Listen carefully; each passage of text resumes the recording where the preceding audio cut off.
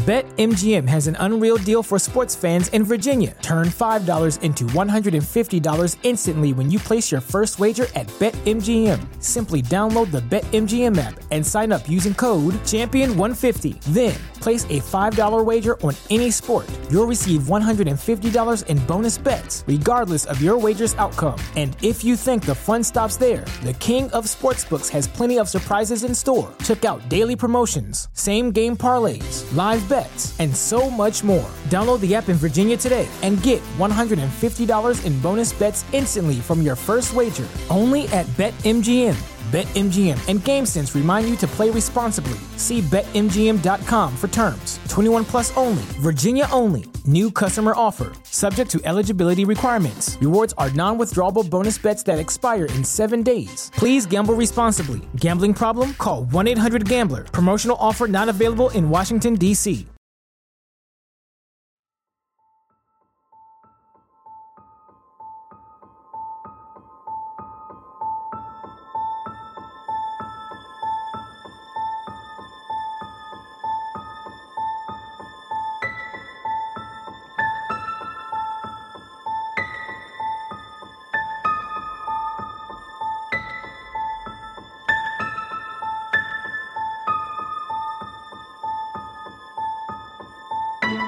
Hey, welcome back to This One's a Doozy. I'm Kevin. And I'm Haley. And we talk about stories of mystery, true crime, and folklore of the unusual, unsettling, and oftentimes unsavory goings-on of our world today, yesterday, and long ago. Oh, yes. Here we are. We're back with episode 70. 70. Big 7-0. Yeah, it feels like a milestone. I feel like we say that about every 5 episodes though, at this point. It's true. Wow, can you believe we've done this many? Can you believe it? I know. It's just exciting. It is exciting. Well, once you cross like the 50, it's like, oh, wow, we've done this many times. Yeah, how fun is that? Yeah. Well, anyway, what are you drinking tonight, babe? Well, I decided, as I think our Patreon subscribers know, can't remember if I've done this on a regular episode too, but I've been really focusing on cutting back on sugar, which is a big feat for me. But I also believe in the joys of moderation. Yes. And so tonight I'm having a Baja Blast. Yes. Bring out the Mountain Dew Baja Blast. It's so good. Exclusively at almost exclusively at You can Taco get it Bell. a lot of places, but no longer exclusively at Taco Bell. Yes. Remember when you could only get it at Taco Bell? Yeah. The only place you could. I remember that. Those were sweet days back when things were simple. I know. Anyway, I pulled out. I also don't remember the last time that I said this, but I pulled out that bottle of Moscato we had in the fridge. Yeah. And am drinking a lovely little glass of Moscato. This time not in a Yeti cup. It's in a little wine glass that Krista, former guest on the podcast, actually gave us. She made those. She made these? Yeah. Oh, that's cool too. She decorated them for us. Oh, that's sweet. This one says I love you. The other one says I like you. Yeah. I love it. Thanks, Krista. Thanks, Krista. Well, love, do you have a feel-good fact for us this week? Yes, I have a rather unorthodox feel-good fact. It is a fact, and it does make me feel good, though. So I thought, let's do it. So in case you missed the Instagram and or Facebook post, we officially have been doing this show for 1 full year. Wow. As of Tuesday, the 6th. That's crazy. I know. June 6th, the birthday of This One's a Doozy. I know. And really, we'd recorded episodes even before that. I know, but the official 1 year release anniversary. That's wild. Isn't that crazy? Yeah. I'm like, it's really an exciting thing. I'm loving it. So. That's so cool. Thought that was a little alternative feel-good fact. Look at us. Look at us. Sticking to our guns for a whole year. I know. Now this whole thing can get on the drain. That's great. Well, with that, see you later, everyone. Awesome. Well, my love, I've walked in on you watching documentaries and reading books and buying more books and all these wonderful things over the last year, but I've especially done it this week, and you've paused everything and stopped so I don't get any spoilers. But I'm ready. What do you got for us this week? Okay, so I'm going to open this one up with a quote. Quote, I looked at the vague but reassuring forms of the doctors around me. Abruptly, my vision cleared. The sudden horror of what I saw rocked me as I realized I was definitely not in a hospital. I was looking square into the face of a horrible creature with huge, luminous brown eyes the size of quarters. I looked frantically around me. There were 3 of them. Hysteria overcame me instantly." End quote. This is the story of what many people believe to be the most believable and certainly the most widely documented case of alien abduction. This is the story of Travis Walton. What? Hang on, Kev. This one's a doozy. Oh my, I'm very excited about this. Yeah, we haven't done one of these yet. I don't even know. I don't know what one of these is, but I know this alien intro abduction. Is, okay, good. Wow. All right. Let's do it. I knew you would be excited about this one. Well, just for a little bit of context, this is kind of the alien abduction story. There's a couple other very famous ones, but at least in recent history, this is like the one. He's like the top dog of alien abduction stories because it was so well documented. So anyway, let's jump in. I can't wait. All right. Okay, so on Wednesday, November 5th, 1975, a logging crew made up of 7 men loaded up in the early morning hours for a regular workday. They had been contracted to do some important cleanup work in the Apache Sitgreaves National Forest near the town of Snowflake, Arizona. The forest itself is actually part of a network of the largest ponderosa pine forests in the entire world, stretching from the southern part of the Grand Canyon all the way into New Mexico. It's like millions and millions of square miles of ponderosa pines. By all accounts, it was a pretty typical day for the young foresters. Their primary job was to locate and remove all of the dead or dying trees from the forest in an attempt to limit the likelihood of forest fires for the sake of preserving that portion of the forest. As night rolled around and it started getting chilly and difficult to see, the guys wrapped up their work and made their way to their vehicle. They dropped off their oil cans and chainsaws and pulled away from the area just after 6 p.m. As they made the isolated drive out of the forest, they noticed a light coming through the trees about 100 yards ahead of them. Since the sun had already set, the guys wondered if maybe they were seeing flashlights or lanterns from hunters ahead of them, or more concerning was the possibility that they were looking at a fire. The group was obviously pretty fixated on the light, but the source of it was heavily obscured by the towering pine trees surrounding them. At one point, multiple members of the group caught a glimpse of something that they straight up could not wrap their minds around. One of them said it looked like a crashed plane hanging in a tree. They hustled their way into a clearing in the trees, and that's when they saw it. Hovering silently about 20 or so feet off the ground, just below the tree line of a nearby ridge, was what they all believed to be a flying saucer. The craft was described as being roughly 15 to 20 feet in diameter and about 10 feet thick, so from top to bottom. It was disc-shaped and gold or chrome in color. One of the men would compare it to 2 pie pans placed lip to lip in shape, and it appeared that there was a lighter colored dome above the top of the craft, but it was hard to tell from the angle that they were looking at it. Yeah. Also, that is not very large. No, it's not. Not as large as you would think. Yeah, you would think it would be bigger. Yeah. And we've heard stories where it's they're shockingly large. Right. So it was interesting that this one was smaller. This one's the size of our living room. Right. So interesting. Yeah. Anyway. Yeah, so it had no visible antennas or protrusions of any kind, but it did have a slightly duller colored trim, almost like a stripe on it. So they were able to gather a lot of details.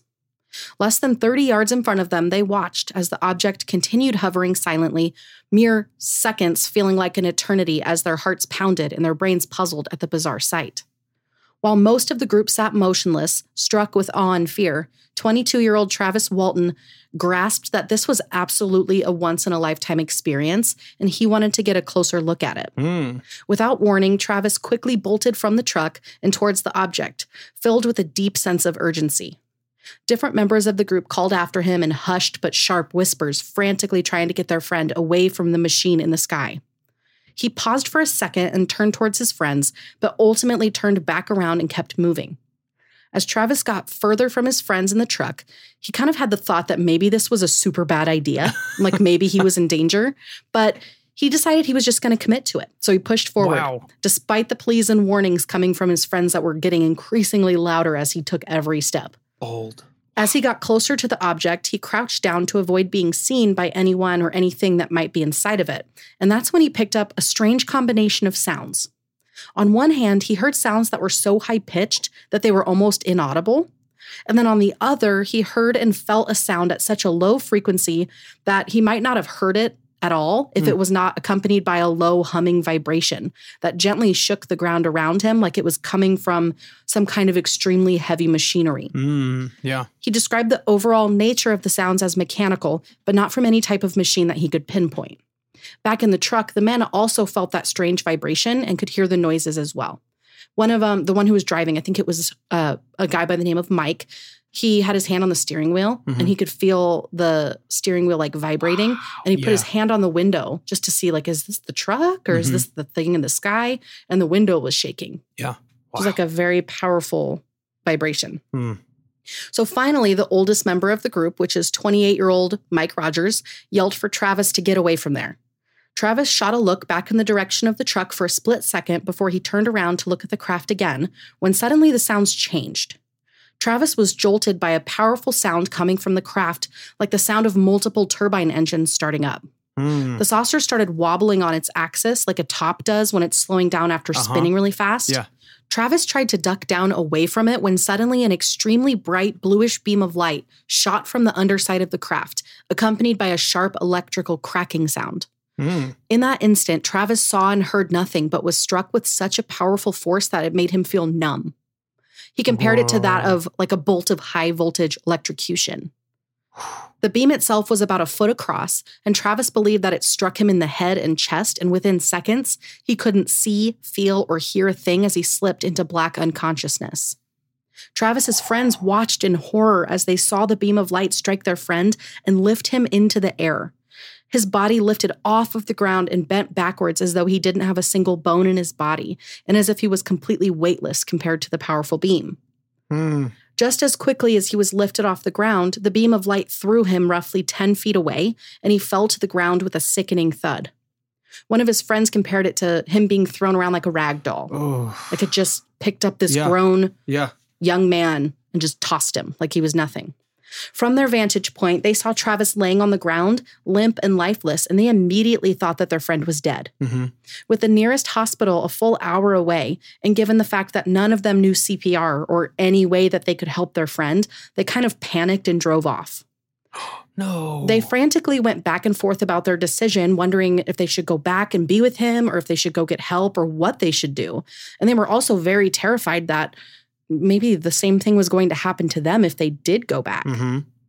And so there they were, these tough, rugged outdoorsmen who work hard labor for a living, reduced to pale white, shocked faces and complete and utter terror. Wow. They were so scared. And these guys, like, they're sobbing, crying. They're so afraid.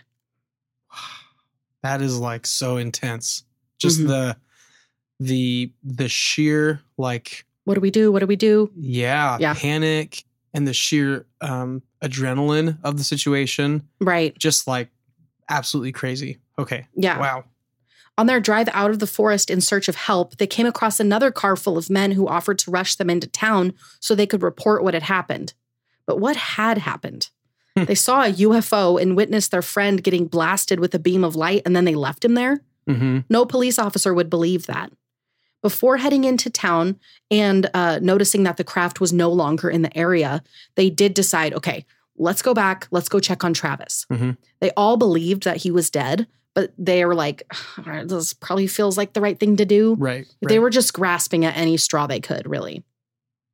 Wow. So they went back to the clearing where the incident had happened, and much to their shock, Travis was completely gone. Oh, no. They searched the area, but it was hard to see because it was super dark and they only had one flashlight between all of them. But even still, they couldn't find so much as a sign that Travis had ever been there at all, which was nuts because they were all positive that he was dead when they first drove away. Right. Okay, so let's talk about the other loggers really quick. I don't have ages for all of them, but I do know that the youngest of the group was 17-year-old Steve Pierce. He had lied about his age to get his job with the logging, which he kind of like giggles about when he talks about it. The oldest was Mike Rogers, who was 28 at the time. The other guys were Dwayne Smith, Kenneth Peterson, John Gillette, and Alan Dallas. So these were all very young guys. They were a pretty rowdy crew when it was playtime, but they took their work very seriously. They're kind of like the rough and tumble, work hard, play hard crew. Yeah. One of the guys, I think it was Alan Dallas, he did have a few run-ins with the law at the time, but it was all minor stuff from what I gathered. Yeah. The small town of Snowflake, Arizona, and other small towns in the area like it were all home to these guys. And these were the kinds of towns where everybody knows everybody. Mm-hmm. Like there's not really such thing as anonymity in these kinds of towns, which like I do get because it's the kind of town that I grew up in. Right. So when they arrived at the police station in nearby Heber, Deputy Sheriff Chuck Ellison was contacted to talk with a group of extremely upset young men to just kind of make a report, figure out what was going on with this very weird situation. Yeah. So it didn't sound like it was something that they had outright discussed before talking to law enforcement, but there was kind of a concerted effort between each of the guys to not use the words flying saucer or like UFO or words like that as they were telling the story. But these guys were in hysterics. Many of them were crying as they were going over what happened, and Ellison really wasn't sure what to make of any of it. It was very strange at best, really, is what Ellison would say. After listening to the story, he told the guys that it wasn't that he believed him or disbelieved him, but he needed to be objective. Mm-hmm. This is weird. Everything that they were saying was so strange. And so he opted to bring in more officers to try and piece the whole story together. Yeah. Ellison phoned his supervisor, Sheriff Marlon Gillespie, and another officer who I believe his last name is Copeland. They were all interviewed again, and their stories stayed completely consistent. They were not under the influence of any kind of drugs or alcohol. Mike told the officers his story just like the others, and he pushed to have police dispatched to the scene and to bring every available resource, like dogs, flashlights, all of that, to look for Travis. Yeah. So a crew of officers went out to the scene pretty much right away. They investigated the clearing where Travis was last seen, and just like the loggers, nobody could find him. There wasn't so much as a shoe print, a drop of blood, an imprint where his body was. Nothing. That's weird. As the hours wore on, a few more people became involved in the search, including some volunteers who each meticulously combed the woods in search of Travis, while Mike Rogers and another member of law enforcement drove to a home in Bear Creek, which is about 10 miles from Travis's home in Snowflake. This was the home of Travis's mother, Mary Kelly. Yeah. So Mike told her everything about that night. She was obviously like, what? Like, what? Yeah. But she did ask them if anybody else knew about it. Like, what's the status of this as like a piece of information in the town?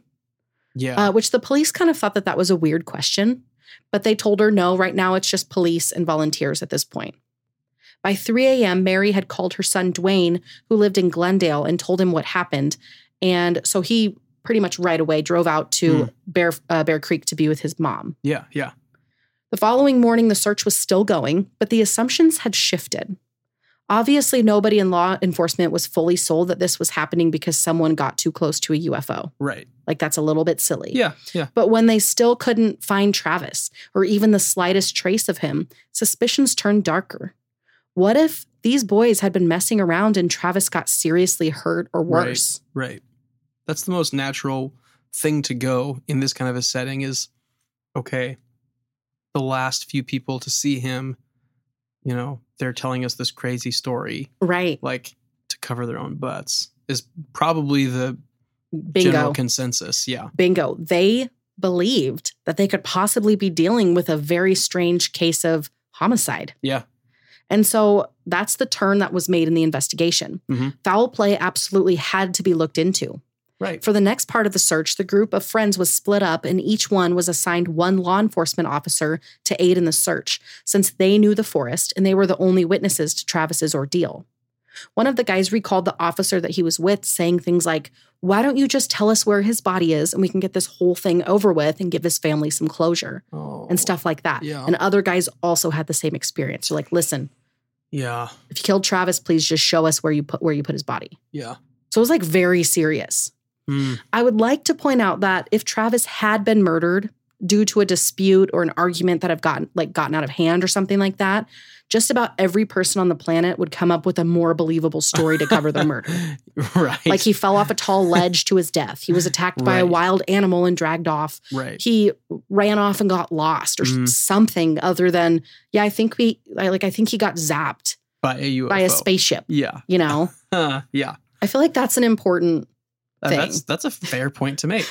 Like, of all the stories to make up, that would be like immediately would put you in the suspicious category. Totally. I feel like. Yeah. Totally. The next matter of business was to send the loggers off to undergo polygraph exams. The man conducting the exams was considered one of the forerunners of polygraphs at the time. This was Cy Gilson, and he was a polygraph expert with the Arizona Department of Public Safety. So in the world of polygraphs, especially in this region, this guy was one of the best. Each of the men were asked the same series of 4 questions repeatedly over the course of 2 hours before they were let go and the next one came in. It was a very long process. They just kept asking. Yeah. Oh, wow.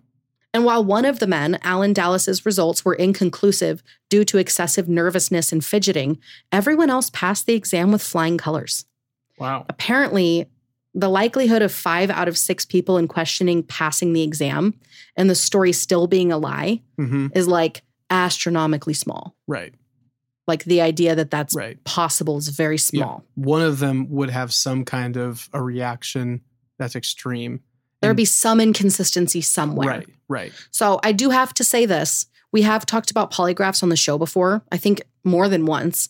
And just because the results were clear in favor of this story doesn't make it any less of a skeptical thing. Sure. Like, well, that's why I'm very skeptical of the practice. Yeah, that's why polygraphs can't be used in courts of law. Right. That's why it's, kind of, I feel like it's even treated in like Hollywood as like a backroom thing. Like, you don't really do a polygraph test to like make a clear evidential case against somebody. You do it almost like in secret to like kind of get a gauge. What happens if I apply this pressure? Yeah, exactly. Well, if you think about like the nature of polygraphs in general, somebody who's coming in a scenario like this one is already freaked out, stressed out, high anxiety, very nervous. And now there's the pressure of, we think you might have murdered him. Right. And so then you're in a room with a stranger, strapped into a chair with a bunch of wires hanging off of you to test your nervousness. Right. Like, I'm sure there's something like 51% reliability on these tests, which is like 51% is pretty bad. Yeah, that's pretty rough. That is the reason why. I can say, like, with full honesty, that I'm obviously not a professional. Right. Sure. But I feel like I do know at least enough to know that you really can't put too much weight into the results one way or the other. But it was something that was highly factored in the conversation surrounding this case. Okay. So it is relevant to know, and it will come up more than once. Yeah. So, okay. Just to say. That's fair. For days, the search for Travis Walton continued, and there were still no signs of him anywhere. Police found no leads. No real cause to believe that any of his friends would have wanted to hurt him, but they kept searching. And then in the middle of the night, just after midnight, on November 10th, so 5 whole days after Travis's disappearance, Dwayne, Travis's brother, got a phone call. On the other line was a man claiming to be Travis. He said he was at a gas station in Heber nearby and that somebody needed to come get him. What? Dwayne didn't believe him at first, but he decided to drive to Heber and see, and sure enough, it was Travis. What? He'd lost about 10 pounds, and he had about 5 days worth of beard growth, but he was alive and relatively unharmed. When Travis got into Dwayne's car, he was very skittish. When Dwayne reached over to like hug him or like put his hand on him, like he was trying to get away from him. Yeah. But when Dwayne reassured him that he was okay and he was going to get him some help, Travis collapsed into his brother's arms and cried. Both tears of relief and of shock. Yeah. So when Dwayne told him that their mom had been so worried these past several days, Travis was very confused. He was like, wait, several days? He thought that he had only been gone. Like he thought he was getting home on the same night that he didn't even know he was missing, basically. Wow. Oh my gosh. Like he was gone for a few hours tops, Yeah. So he was rushed to the hospital in Tucson to undergo physical exams, but overall he was mostly okay. He was slightly malnourished from not eating for 5 days, and they found a small puncture wound behind his elbow. That's a weird place. When they ran a toxicology screening to test for drugs, it came back negative on all fronts. There was also no signs of alcohol or any substance of any kind in his system. In order to open up the conversation about what Travis had experienced, he decided to undergo hypnosis. He could recall certain bits of the experience on his own, but the hypnosis allowed him access to more information tucked away in his brain. Yeah, I've heard of that. Overall, he remembered about 2 hours out of the 5 days that he was gone. And we'll get into that in just a second. So for the guys in the group, they were in shock when they learned that he was home. Yeah. It was almost as unreal and jarring to them as the incident was on the night that he'd gone missing. Like they were all convinced that they were going to go to prison for murder. Right.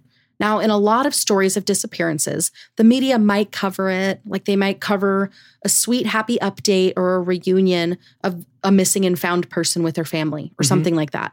But when the details about Travis and his friends' claims about what had actually happened went public, an absolute media frenzy began. Wow. All day and all night, members of the group, including Travis and members of law enforcement who were working his case, were inundated with back-to-back calls all day and all night from all over the world. Yeah, I'm sure. I mean, one of the guys was saying that he literally had a phone in each hand. Yeah. And he was answering them at the same time, hanging them up, answering 2 calls at the same time. It was crazy. Wow. Like an extremely high number of calls. Huh. So on top of all of that, and on top of just the overall stress that and kind of anxiety that he was feeling over his situation, the public and the media began harassing him. Oh, that's like the really National sad. Enquirer contacted them. People would form a huge crowd outside of the hospital where he was recovering even. Like it was a zoo. Wow. People wanted answers. Some wanted to gawk at the alien-believing loon, and others wanted to be the ones to break the latest details in the story. Yeah. It was very wild. Ooh. But it wasn't something, I mean, in fairness, it just was not something that people had ever really heard before, Right. you know? Right. Travis's own testimony was so shocking that if it were true, and this wasn't some elaborate publicity stunt, it could have changed the very way that society itself operates. According to Travis, this is what he could remember about what had happened to him after he lost consciousness in the forest. Okay, I am very excited to hear this. You're going to hate this so much. I am You're going to love it, but you're going to hate slightly less it. excited now to hear You're going to this. be very stressed. Okay. When Travis woke up, he was laying on a hard surface, kind of like an exam table. He was groggy and confused, and his eyes couldn't fully focus, and so he closed them again. He sort of mumbled and groaned, and he realized, kind of hit him, that he was in such excruciating pain that he almost passed out again from the sheer intensity of it. He said that he felt as though he'd been badly burned all over his entire body, including his insides, all at once. He had a metallic taste in his mouth and was desperately thirsty, and his body was trembling. He said that the trembling was involuntary, and it felt like a mixture of being overexerted and also very ill at the same time. And he felt like if he so much as moved a finger or his hand, like to adjust it, that he would pass out again. Wow. He was like that drained. Yeah. So kind of like the feeling of like a super high fever mixed with like trying to catastrophic exercise. accident. Yeah. All those things all at once. Ugh. He opened his eyes again and looked around, and a blurry object came into view. Above him was a rectangular light fixture that appeared to be suspended directly over him. He thought his eyes were playing tricks on him because the ceiling appeared to be metal, and it appeared to be oddly shaped, as if one side of the ceiling was larger than the other, so it was almost like a triangle in shape. He's like, the rooms aren't triangles. Like, this is like really weird. I think my eyes are playing tricks on me. He was super confused and thought that if there wasn't something wrong with his mind or his eyes, that he was in a very strange place. Suddenly, the memory of what had happened on the night he went missing came back into his mind. He'd been looking at a flying saucer when suddenly there was a loud crack, a bright light, and then blackness. I must be in the hospital, he thought. He was relieved at the thought and relaxed a little bit. The air around him was hot and humid to the point that he was sweating, though. He also thought it was weird that he was still wearing his work clothes, boots, and denim jacket and not a hospital gown, so he wondered if maybe he was in some kind of emergency room. Yeah. He then felt something cool pressing down on his chest. It was pushing down very lightly, and when he looked down at it, he saw that it was about a 4-inch thick thing. It was like curved across his stomach and his chest, and then down each side of his rib cage. It appeared to be made out of metal, but he wasn't sure what kind it was. And he also wasn't sure like what the object was at all. Maybe like a stabilizer of some kind. Yeah. As he continued to look around the room, his eyes still hazy and out of focus, he saw the blurry figures of the doctors leaning over him. There were 3 of them, and they were wearing white masks and caps, but he couldn't totally make out their facial features. Suddenly, his vision cleared, and he realized that those were not doctors, and he was not in a hospital. Using every fiber of his strength, Travis swung the back of his arm at one of the creatures, knocking it into one of the other ones. He hobbled to his feet and fell back against a bench full of unidentified utensils, curved along one of the walls in the room. So the strange metal device on his chest went crashing to the floor in the process. When he looked down at the device, it was gently emitting greenish little bolts of light each time it rocked back and forth on the floor. As Travis tried with all of his remaining energy to stand up straight, he saw the 3 creatures coming towards him, each reaching out to him with their strange little hands. He grabbed at the utensils near him and tried to break one of them into a point so he could use it as a weapon, but it wouldn't break. Oh my gosh. Very weird. Yeah. It was like a tube and it wouldn't break. Cautiously, the creatures continued towards him while Travis screamed at them to get back. He was literally backed into a corner with the creatures surrounding him on every side and was physically weaker than ever before. He took a good look at the creatures. Here we go. Oh my gosh. They were humanoid in form, each under 5 foot in height. Each had 2 legs and 2 arms with small hands with 5 fingers on each of the hands. Okay. So they didn't have any fingernails, and they were very small and totally hairless and like uncreased and unwrinkled. Like they didn't have any... Like knuckles or anything like that. They were just kind of like smooth. Very smooth. Smooth phalanges. They had the basic arrangement of the human form, but beyond that, there was absolutely nothing human about them. They had paper white skin stretched out across their frail-looking bones. Their skin appeared to be squishy or marshmallowy, as Travis called it. Each was wearing suede-like coveralls that were orangish-brown in color, but he couldn't make out a single fiber or thread in the fabric. Like very smooth. There were no buttons, snaps, zippers, or seams anywhere on the clothing that he could see. They wore simple pinkish tan shoes on their very tiny feet. Their heads were also totally bald. They didn't have eyebrows or eyelashes or any hair that he could see anywhere. Their heads were also disproportionate to their bodies, way bigger than their small frames, and were sort of oblong in shape with large craniums and a small jaw structure. They had narrow mouths with very thin lips, and he never saw them open their mouths at any point. Oh, yeah. They had tiny ears on each side of their head and tiny round noses with small oval-shaped nostrils. Travis noted that there was something very baby-like, or like infant-like about their features. Their eyes were very large, roughly twice the size of a human's eye, with very brown irises. The irises themselves were roughly 1 inch in diameter, and their pupils were somewhat obscured by their eyelids. So their eyes, when they were looking at him, were almost like cat-like in a way. Oh, yeah. Part of their eyes were hooded over by their eyelids. Okay. During the whole interaction, the creatures never attempted to speak to him or to each other. The only sounds that Travis could hear were the sounds of his own screaming at them and general movements around the room. So he's freaking out. Right. So he's preparing to lunge himself at the creatures to protect himself. And to protect themselves, they all turned and scurried as fast as they could out of the room in like a little shuffly motion. Yeah. Once he was sure that they were gone, Travis decided to make a run for it. There was a narrow, curving hallway just outside the door, and the ceiling in the corridor was faintly glowing. He didn't see any sign of the creatures, so he started down the hallways, looking for any possibility of escape. As he ran down the hallway, it got more and more narrow, and so he pushed his way through a doorway and took stock of his surroundings. It was a round room about 6 feet across, so very small, with a tall dome-like ceiling that was roughly 10 feet tall. The room was empty except for a small chair that was facing away from him. He couldn't quite tell if there was someone sitting in the chair since it wasn't facing him. Right. So he slowly made his way to the front of the chair. And so when he got there, he was very excited to find nobody in the chair. Oh, good. He's like, okay, there's nobody else in here. Interestingly, though, the closer that he got to the chair, the more dim the lighting in the room became, and points of light started to appear, almost like he was in some sort of like motion-activated planetarium. Weird. Yeah. And so like he would move further away from it to test it, and the lights would brighten, and the little like star-like lights would fade, and then he'd move closer. Weird. Yeah, isn't that very strange? Yeah. Like, what kind of technology would that be? So the chair itself had some kind of control panels on it. On the left arm was a short lever with a molded handle on the end that almost looked like it was activated with the touch of one of those creatures' small hands. On the right arm was a small green screen with black lines that intersected at odd angles and more than 20 little buttons arranged in rows by color. He pushed one of the green buttons and then another, wondering if maybe one of these buttons could open up the doors so he could escape. Yeah. But nothing happened.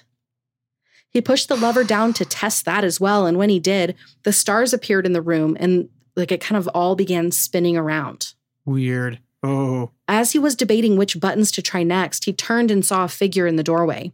But this is where it gets extra strange. The figure looked... I already have goosebumps. I don't know how it could get any more strange. Okay. The figure looked like a human. Oh. Yeah.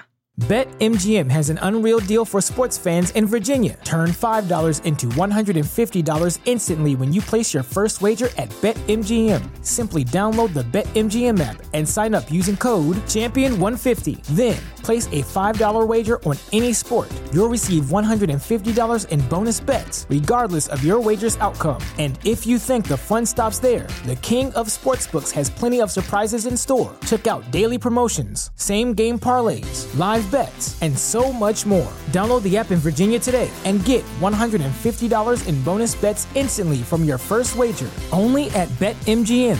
BetMGM and GameSense remind you to play responsibly. See BetMGM.com for terms. 21 plus only. Virginia only. New customer offer. Subject to eligibility requirements. Rewards are non-withdrawable bonus bets that expire in 7 days. Please gamble responsibly. Gambling problem? Call 1-800-GAMBLER. Promotional offer not available in Washington, D.C.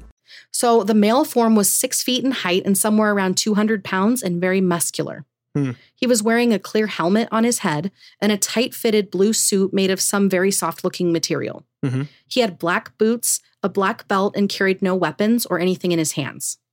Relieved at the sight of another person, Travis ran up to the man and started firing off questions.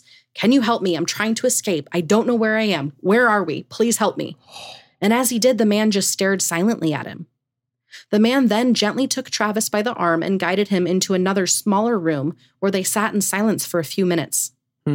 They then walked down a hallway where there were 2 more men and a woman waiting around the table. What? So like same outfit and everything on each of these people, almost like a different kind of uniform. Yeah. Very strange. So without a word, they lifted Travis onto a table. While Travis protested and continued begging the people for answers, they remained silent. Travis noted that they were all physically very attractive. They then laid Travis back, and the woman grabbed what looked to be a surgical oxygen mask, but without any sort of tubing. She gently placed it over Travis's mouth and nose. He tried to reach up and pull it off, but before his hand could reach his face, he was unconscious yet again. Oh. The next thing he knew, he was laying face down on the cold pavement in Heber. What? As he looked up, he saw the craft hovering a little more than 10 feet over the road before it shot up into the sky. He watched it as it quickly turned into nothing more than a white light quickly darting out of sight right before his very eyes. Travis looked around him. He recognized the road that he was on, even in the dark night, and so he took off running as fast as his feet would carry him down the highway until he reached the phone booth at the gas station and called his brother, and now we've come full circle. Wow. So that was his testimony. Yeah. And so it's not difficult to see why the media and the public were absolutely going bonkers about it, you know?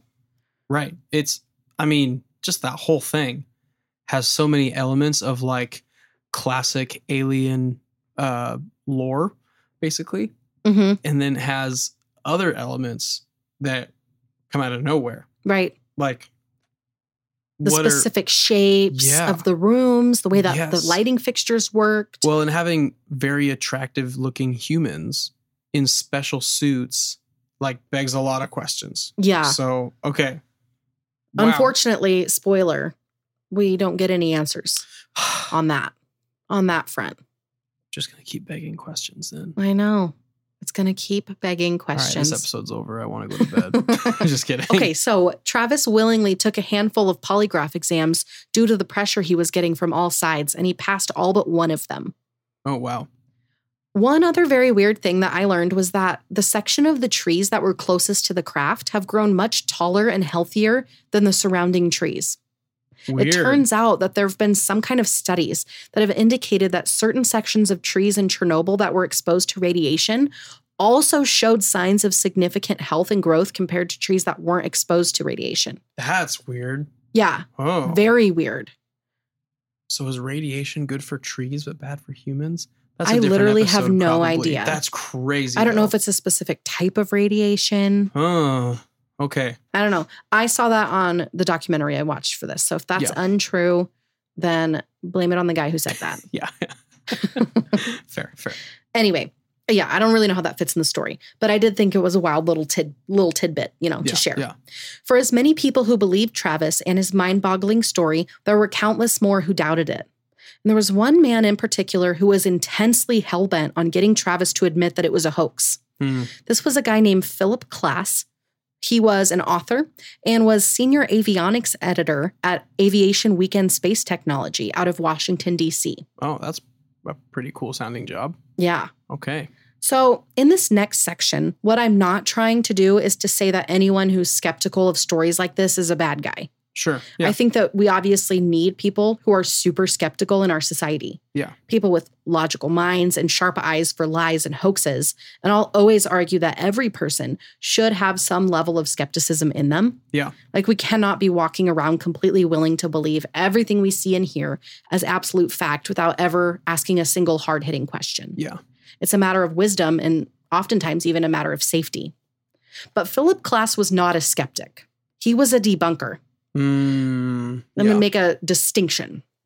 And so debunkers generally make it their mission to tear apart people's eyewitness accounts at any cost. Yeah. Generally speaking, they don't stop there.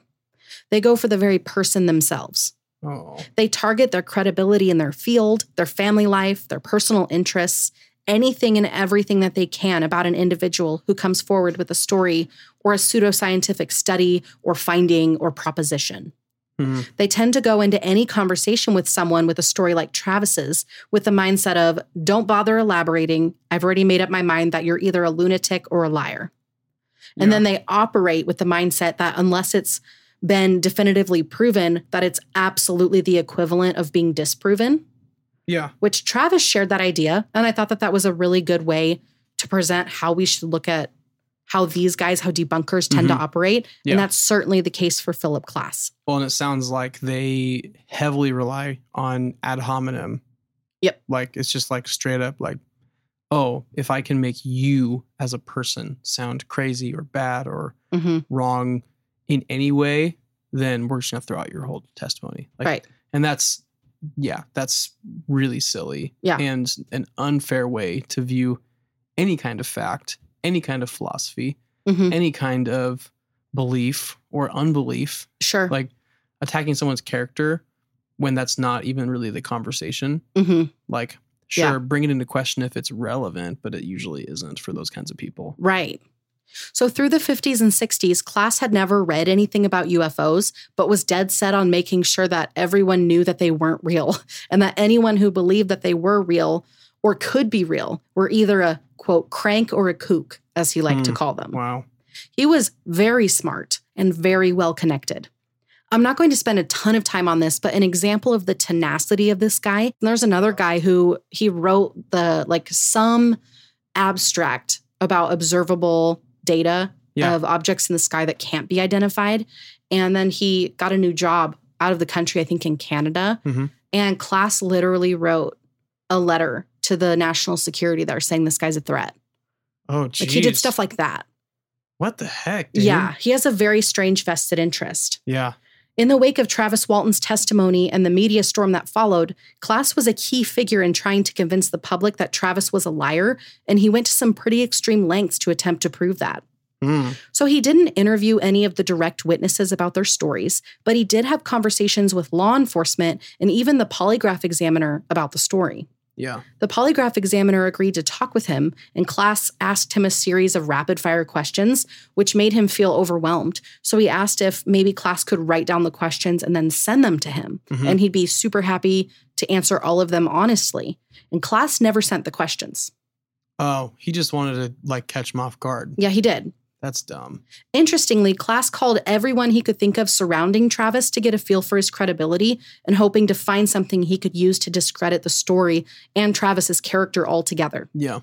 Former employers, the friends of Travis, etc., but he never once attempted to contact Travis himself in any way, not by phone, mail, or in any other way, which I also thought was interesting. That is really weird. Why? Like, why? He's the one that you're trying to discredit. Well, obviously, it's because he wrote about him. He also wrote about him as though they had a conversation, but it never happened. Oh. And also, like, he compiled it from me reading it. Yeah. It looks as though he compiled it from some of the other interviews that Travis did give, but he, like, twisted Travis's words to make him sound really dumb. Oh, geez. But Travis is very well spoken. Like, anybody who's ever listened to him speak, they're like, wow, this guy is so articulate, thoughtful, all of that. So I thought that was really interesting. Yeah. Well, Philip Klass obviously was one of the humans on the ship and needs to cover it up. That's it. That's what it is. That's got to be it. So the loggers also thought that this was weird. Like, the whole group of friends thought it was weird. So they all got together and typed up a joint letter that they would send to Klass, where they essentially challenged him. They told him that they were unhappy with how he was speaking about them and attacking their honesty and integrity. They offered to each take another polygraph exam as long as everyone in the group, including Klass, could agree on the examiner. They even offered to pay for the exams themselves if they didn't pass. But if they did, Klass would have to cover the cost and leave the whole story alone, and Klass declined. Of course he did. Not interested. Jeez. He asserted, you're going to roll your eyes so hard. Yeah. So he asserted that this was an elaborate hoax on the part of Travis and the logging crew, that they planned the whole story out, hid Travis in a cabin in the woods, and even said that the puncture wound discovered by the medical team in Tucson that took care of him was from injected LSD, despite the fact that his medical report showed no presence of any type of drug, period. Right. He went on to state that the contract that Mike was under for logging in the Apache Sitgreaves National Forest was under fire, and instead of extending it or altering it, they invented this story to get out of the contract altogether while maintaining at least a sum of the earnings. So there actually had been a small issue with the logging contract. Like, they were like a little bit behind schedule. Yeah. But had Travis's incident not happened, they would have been able to make up for it by working longer hours until they were caught up. Right. Like, it really wasn't even that big of a deal. Yeah, anything crazy. But Klass was convinced that this was the motive. He even tried to urge for a federal criminal investigator to come and force Mike to confess that this theory was true. Thankfully for Mike and the crew, the contractors drafted and signed an affidavit stating that the theory of the contract gone bad would not have benefited Mike or the crew in any way, and that with coming forward, the group had been harmed in their reputations and abilities to do their jobs in peace. Right. Klass went as far as to track down Steve Pierce, who had moved out of the state for work, despite the fact that Steve had changed his name to his middle name at the time. So he tracked him down. He took him to dinner, and that's where he offered him $10,000 to publicly admit that the story was a hoax, which $10,000 is a lot anyways, but in today's money, that would be roughly $56,400. Oh my gosh. That's a lot of money. Full year's salary for most people. Steve declined the money because it's true. Because that's what they saw. Good for Steve. Good for Steve. That's a stand-up guy right there. That's a real stand-up guy. Oh, what a good guy. So that does beg the pretty obvious question, especially that last bit. Why would anyone go to such lengths to shut down a story like Travis Walton's? Yeah. Like, we can't say for sure, but there are a ton of people who looked more into it. And what they discovered actually shocked me. So I said before that Philip Klass was well connected, and that's true. Yeah. He could land an op-ed in the New York Times with no effort beyond a phone call. Digging more deeply into some of his closest friendships and connections, it was learned that Klass was connected to a man named Donald Menzel, a fellow debunker, and this dude had some serious credentials. He was an astronomer at Harvard and was widely respected for his work. So here's where this whole thing gets super crazy. It was learned that Menzel was directly connected to and to a degree involved with the NSA, the National Security Agency in the United States.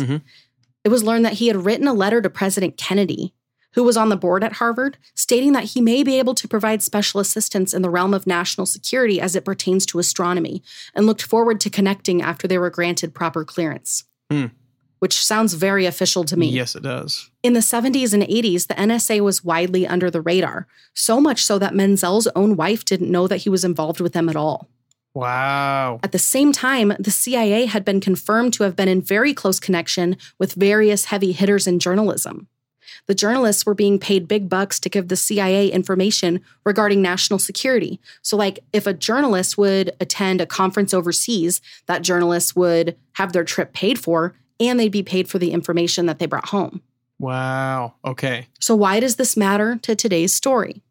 Given the fact that Klass, a heavy hitter in the world of avionic journalism, and Menzel, a Harvard astronomer and informant for the NSA, were connected, many people believe that Klass himself was being paid by the CIA to debunk any and all UFO stories for the sake of national security. Wow. If this were true, it would make his extreme efforts to shut the story down make a little bit more sense. Yeah. Also, his earnings were public information. Uh-huh. He did not have the kind of money to throw $10,000 to a 20-year-old kid. Yeah. So why did he spend seemingly every waking moment trying to debunk this story specifically? Crazier yet, Walton gained access to the documents covering the FBI investigation that was conducted on Klass through the Freedom of Information Act. And while he hasn't shared the ins and outs of that document, it's fairly obvious that he was employed by an intelligence agency, and he attended conferences regarding aviation globally, and was the forerunner of destroying Travis's story. In fact, Klass even introduced himself to the Arizona law enforcement members as an FBI investigator. Oh, wow. But then the next question is, why would the CIA care about a 22-year-old story about being abducted by aliens? Let's just think about this for 2 seconds. If all of the world's governments came out and said, hey, y'all, by the way, we have verified evidence of crafts and lights in the sky. And while we won't readily admit that they're extraterrestrial, we will say that we can't identify what they are, and we have no clue how they operate, since they're wildly more advanced than anything we have on our planet anywhere. Not only that, but we are positive that they had visited us before. Yeah. So we don't know why, but like, yeah, that's what it is. The public would freak out. Right. People would stop going to work. Society, in theory, could collapse into panicked chaos as such a revelation. It could also be dangerous to the overall structure of the world and how different countries relate to one another, to finance, and to overall, like the overall order of the world. The government has declassified some extremely strange videos in recent years, which we've talked about on the show. Yeah. But surely not all of the videos, documents, and information that they do have about what's piloting the ships or how they work or what they're even made out of. So I could spend an entire episode on that topic, and I probably will at some point because it's actually really terrifying to me and so fascinating. Yeah. But let's wrap this thing up. Well, first, before we wrap this thing up. Yeah. Tell me your thoughts. Well, here's the thing. The theory of society collapsing if it were to come out that UFOs are real and aliens have visited us.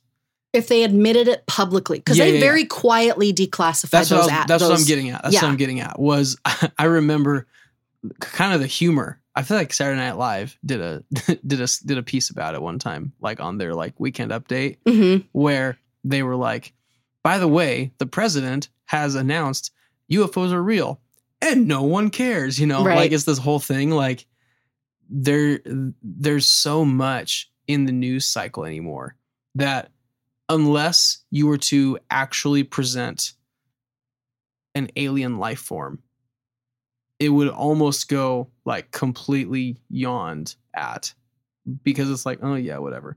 And even then, part of me kind of believes if an alien life form was presented, I think most people would still be like, let's take a selfie with it. Wow, that's crazy. Yeah. Like that would be, it wouldn't be Will like, you come on our podcast? Yeah. It wouldn't be nearly as like, shock and awe. You do have to think about, though, remember a couple of years ago, I think maybe during lockdown for COVID, how they brought together like every major religious world leader and a bunch of politicians to talk about hypothetically what they would do to calm their people down if they did, in fact, potentially, hypothetically, release documents that would prove. Yeah. I do vaguely remember that. You know what I mean? Yeah. So I don't know. I mean, yes, to a degree, but I think for real, if the president and the prime minister of Canada and all these people all around the globe decided on Wednesday next week that they're going to break the news to the world, a lot of people would panic. Yeah. Maybe not everybody. Maybe but not everybody. A lot of people would panic. We'd see a lot of really funny Facebook posts. So many good memes would come out of it. Incredible. But you also need to factor in that there are these conversations about the CIA actively covering the existence of UFOs and all that kind of stuff has been in conversation for like 80 years at this point. That's true. That's true. So it's fair. Society has also changed quite a bit since then. Right. I just, the point I'm getting at, I don't know that if that did come out, that it would lead to widespread panic. I think we'd actually have a lot of people who they would probably react maybe a little strongly, but they would probably react in a very like defensive way, not so much a panic and the sky is falling kind of a way. You don't know though. I don't. And that is true. That's the mystery of it. But if I did, I wouldn't tell you. That's not true. I think it's safe to assume. It's safe to assume that there would be all kinds of reactions. For sure. For sure. That's a fair point to make. All right. Please continue. So in the months and years following Travis's incident, he remained on the radar of the media and other interested parties. While some of his friends moved away for the sake of just being able to work and live their lives in peace, Travis stayed in Snowflake, knowing full well that everyone knew who he was and what he had claimed had happened to him. There was a decades-long strain in some of his friendships, specifically between his friendship with Steve. But at the encouragement of Steve's wife, he decided to reach out and forgive Travis for how the experience impacted the lives of everyone who was involved for decades afterwards. Wow. To this day, Travis has maintained his story. Despite not having a desire for public speaking, he has spent many years going to conferences and events where he tells his story, creating a safe space for others who have seen something strange in the sky or are frightened to share about their own secret experiences. And those people can just come and be themselves. Mm-hmm. He just really wants to help people with his story. Wow. He wants to leverage it to help people. Yeah. So he wrote a book, Fire in the Sky, in the 90s, which was then adapted to a movie by the same title in 1993. And I have to tell you that that is still one of the scariest movies I've ever seen. But like bar none. That movie is terrifying to me. I haven't watched it in a long time. And so maybe it wouldn't freak me out as much now. But that movie messed me up when I was younger. Is it meant to be a horror movie? Yes. Really? So it's not fully true to Travis's book or to any of his testimony. Oh, okay. It's like, it's based off of Fire in the Sky. Yeah. But and they make it way scarier. Sure. Very intense. Huh. But like, I feel like that one's a must watch. If you haven't seen it, go watch it. I've never even heard of it. So. Well, we're going to watch it. I guess we are. I actually saved it on our watch list because I knew you hadn't seen it. Oh, good. Yeah, that's fair. Because if you had, you would have known this story. Yeah, exactly. At least part of it. So as for Travis today, he believes that he had his experience for a reason. Mm-hmm. In Travis's mind, he thinks that the aliens did intentionally bring him on board their craft, but not to experiment on him or for any other nefarious reason. Once he began healing from the fear and the trauma of his experience, he came to the conclusion, very slowly, that they brought him along to help him. Given the intensity of the electrical shock he endured when he was struck with the light, he believes that he may have actually died, or at the very least that he was seriously injured due to the blow. Oh, yeah. He thinks that they brought him on board to heal him. There were several elements of his experience that seemed like they were not trying to hurt him, and that they were actually very timid. And like they were interested obviously in him. Yeah. And they were like trying to calm him down. And so like as he's replaying his experience in his mind, he's like, I don't think that this was actually malevolent or nefarious in any way. That just gave me goosebumps, but like in a different way. Well, I'm like, even getting struck with the light. Yeah. He said that as he got close to it is when the sounds changed. And when the engine seemed to turn on, and it looked as though it was trying to back away as it was rocking. Oh, wow. And so maybe it was trying to keep this little human out of danger. Right. And when it didn't work, they're like, well, we better make this right. Oh, gosh. That's like literally what he believes. Yeah. That like they felt like a responsibility to revive and heal him instead of leaving him there. Yeah. That's a very sweet view of it for sure, which I'm sure there are many testimonies that don't match that kind of a story. Back to SNL. Yes. But that one, yeah, back to SNL. I know what you're thinking about. We just talked about this like a week ago, I feel like. Oh my gosh. Yeah, if you've never seen the SNL skit about the 3 people abducted by aliens, that's a funny one to watch. Yeah, to have like an experience that these beings would do something altruistic instead of nefarious or even just like for scientific, just for science in their own minds. Like it actually gives me like a weird sense, like all of my hairs, my body's just stood up on end just thinking about it. But it's not because it's scary. It's because it's like so extremely human. And wouldn't that be a relief? That would be a huge relief, honestly.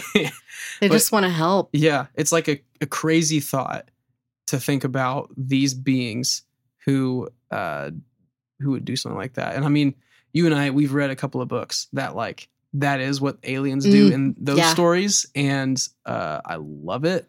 But that's not like the general consensus of what alien life forms do. Yeah. So right. it would be incredible. And I would be psyched out of my mind to know that was the direction that they were going.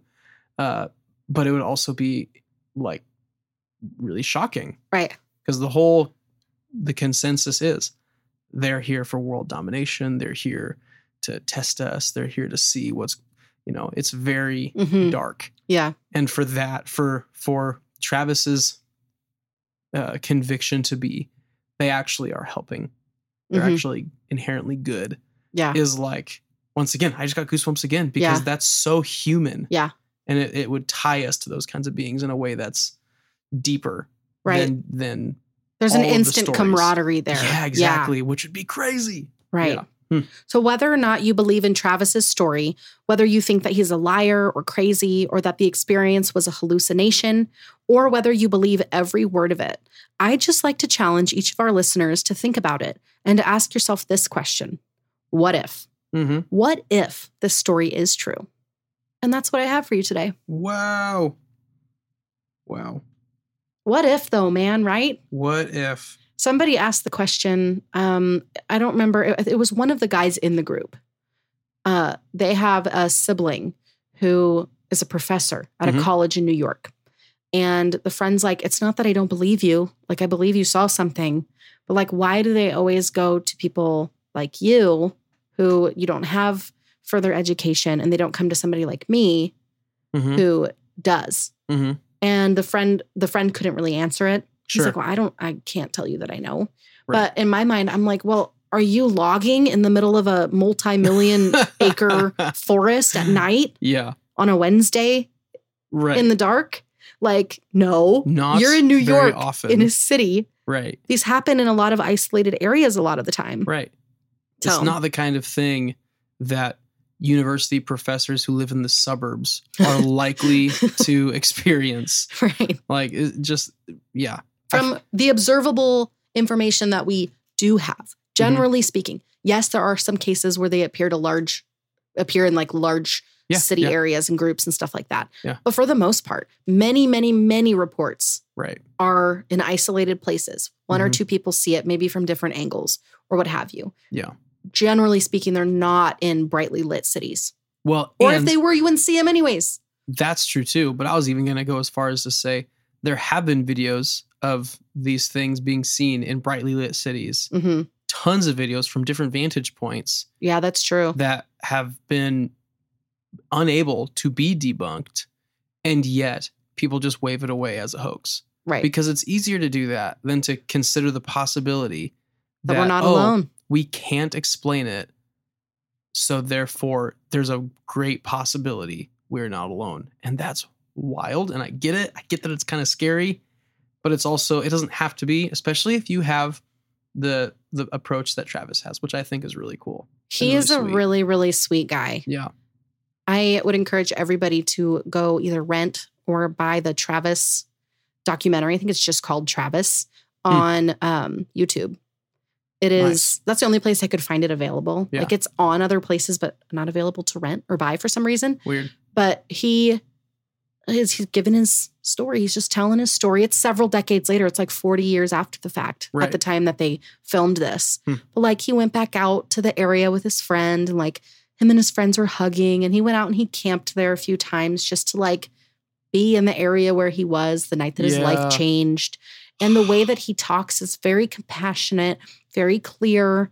He is a really, really special guy. And everybody who's met him at these conferences says that he is actually that kind. Like he's just a really good guy. That's and really cool. There's this thing that oozes out of him that like, if he actually doesn't want to help people and this is all like a money-making scheme and he made it all up, then he's a really good actor. Yeah. Well, and he still must be a very kind person regardless who just makes money off of this. Like, makes money off of making people feel warm inside. Okay. That's fine. Yeah, he's great. Wow. Well, I don't have anything else to add, but I felt like I was going to, and I'm like, that would be opening a can of worms I don't need to open right now. So with that being said, thank you everybody for listening to the extremely unusual, sometimes unsettling, and a little bit unsavory in places story today. Please make sure if you haven't already, subscribe on your favorite podcast platform and make sure you leave a glowing 5-star review. Those reviews help other people to find podcasts like this. Also, if you haven't already, make sure that you're following us on social media. We are on Instagram and TikTok at This One Is a Doozy, and on Facebook, This One's a Doozy Podcast. And if you want to connect with us even more directly, you can do so via Patreon. My dear, why don't you tell everybody about Patreon?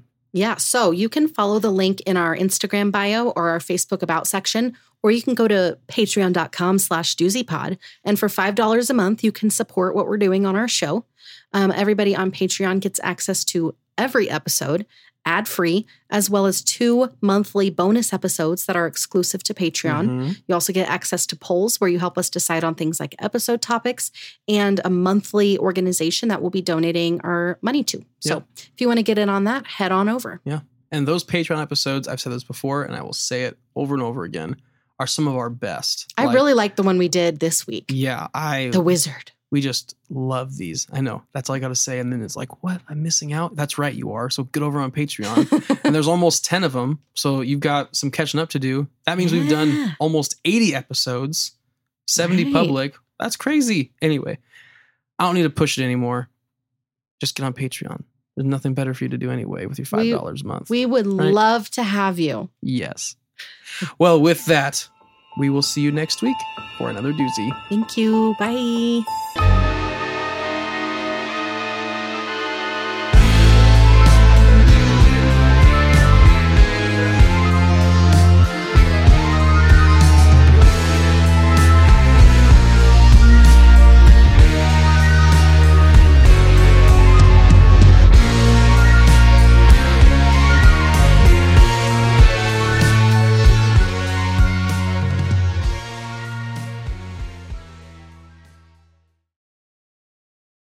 BetMGM has an unreal deal for sports fans in Virginia. Turn $5 into $150 instantly when you place your first wager at BetMGM. Simply download the BetMGM app and sign up using code Champion150. Then, place a $5 wager on any sport. You'll receive $150 in bonus bets, regardless of your wager's outcome. And if you think the fun stops there, the king of sportsbooks has plenty of surprises in store. Check out daily promotions, same-game parlays, live bets, and so much more. Download the app in Virginia today and get $150 in bonus bets instantly from your first wager. Only at BetMGM.